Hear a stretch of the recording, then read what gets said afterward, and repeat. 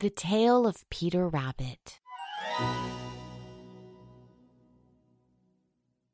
Once upon a time, there were 4 little rabbits, and their names were Flopsy, Mopsy, Cottontail, and Peter. They lived with their mother in a sandbank underneath the root of a very big fir tree. "Now, my dears," said old Mrs. Rabbit one morning, "you may go into the fields or down the lane, but don't go into Mr. McGregor's garden. Your father had an accident there.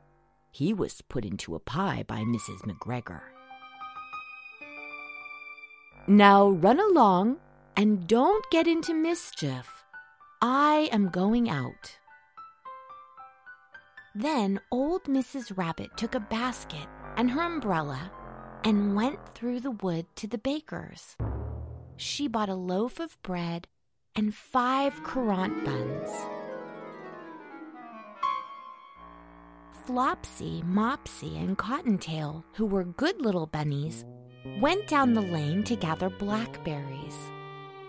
But Peter, who was very naughty, ran straight away to Mr. McGregor's garden and squeezed under the gate. First, he ate some lettuces and some French beans, and then he ate some radishes. And then, feeling rather sick, he went to look for some parsley. But round the end of a cucumber frame, whom should he meet but Mr. McGregor? Mr. McGregor was on his hands and knees planting out young cabbages, but he jumped up and ran after Peter, waving a rake and calling out, "Stop, thief!" Peter was most dreadfully frightened. He rushed all over the garden, for he had forgotten the way back to the gate. He lost one of his shoes among the cabbages and the other shoe among the potatoes. After losing them, he ran on 4 legs and went faster, so that I think he might have gotten away altogether if he had not unfortunately run into a gooseberry net and got caught by the large buttons on his jacket. It was a blue jacket with brass buttons, quite new. Peter gave himself up for lost and shed big tears. But his sobs were overheard by some friendly sparrows who flew to him in great excitement and implored him to exert himself. Mr. McGregor came up with a sieve, which he intended to pop upon the top of Peter. But Peter wriggled out just in time, leaving his jacket behind him, and rushed into the tool shed and jumped into a can.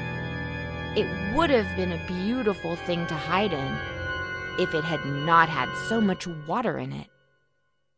Mr. McGregor was quite sure that Peter was somewhere in the tool shed, perhaps hidden underneath a flower pot.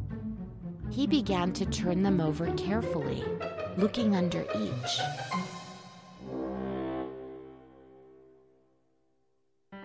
Presently, Peter sneezed. Kerchoo! Mr. McGregor was after him in no time and tried to put his foot upon Peter, who jumped out of a window, upsetting 3 plants. The window was too small for Mr. McGregor, and he was tired of running after Peter. He went back to his work. Peter sat down to rest. He was out of breath and trembling with fright, and he had not the least idea which way to go. And he was very damp with sitting in that can. After a time, he began to wander about, going lippity-lippity, not very fast, and looking all around. He found a door in a wall but it was locked, and there was no room for a fat little rabbit to squeeze underneath. An old mouse was running in and out over the stone doorstep, carrying peas and beans to her family in the wood. Peter asked her the way to the gate, but she had such a large pea in her mouth that she could not answer. She only shook her head at him. Peter began to cry. Then he tried to find his way straight across the garden, but he became more and more puzzled. Presently, he came to a pond where Mr. McGregor filled his water cans. A white cat was staring at some goldfish. She sat very, very still, but now and then the tip of her tail twitched as if it were alive. Peter thought it best to go away without speaking to her. He has heard about cats from his cousin, little Benjamin Bunny. He went back towards the tool shed, but suddenly, quite close to him, he heard the noise of a hoe. Scratch, scratch, scratch, scratch. Peter scuttered underneath the bushes, but presently, as nothing happened, he came out and climbed upon a wheelbarrow and peeped over. The first thing he saw was Mr. McGregor hoeing onions.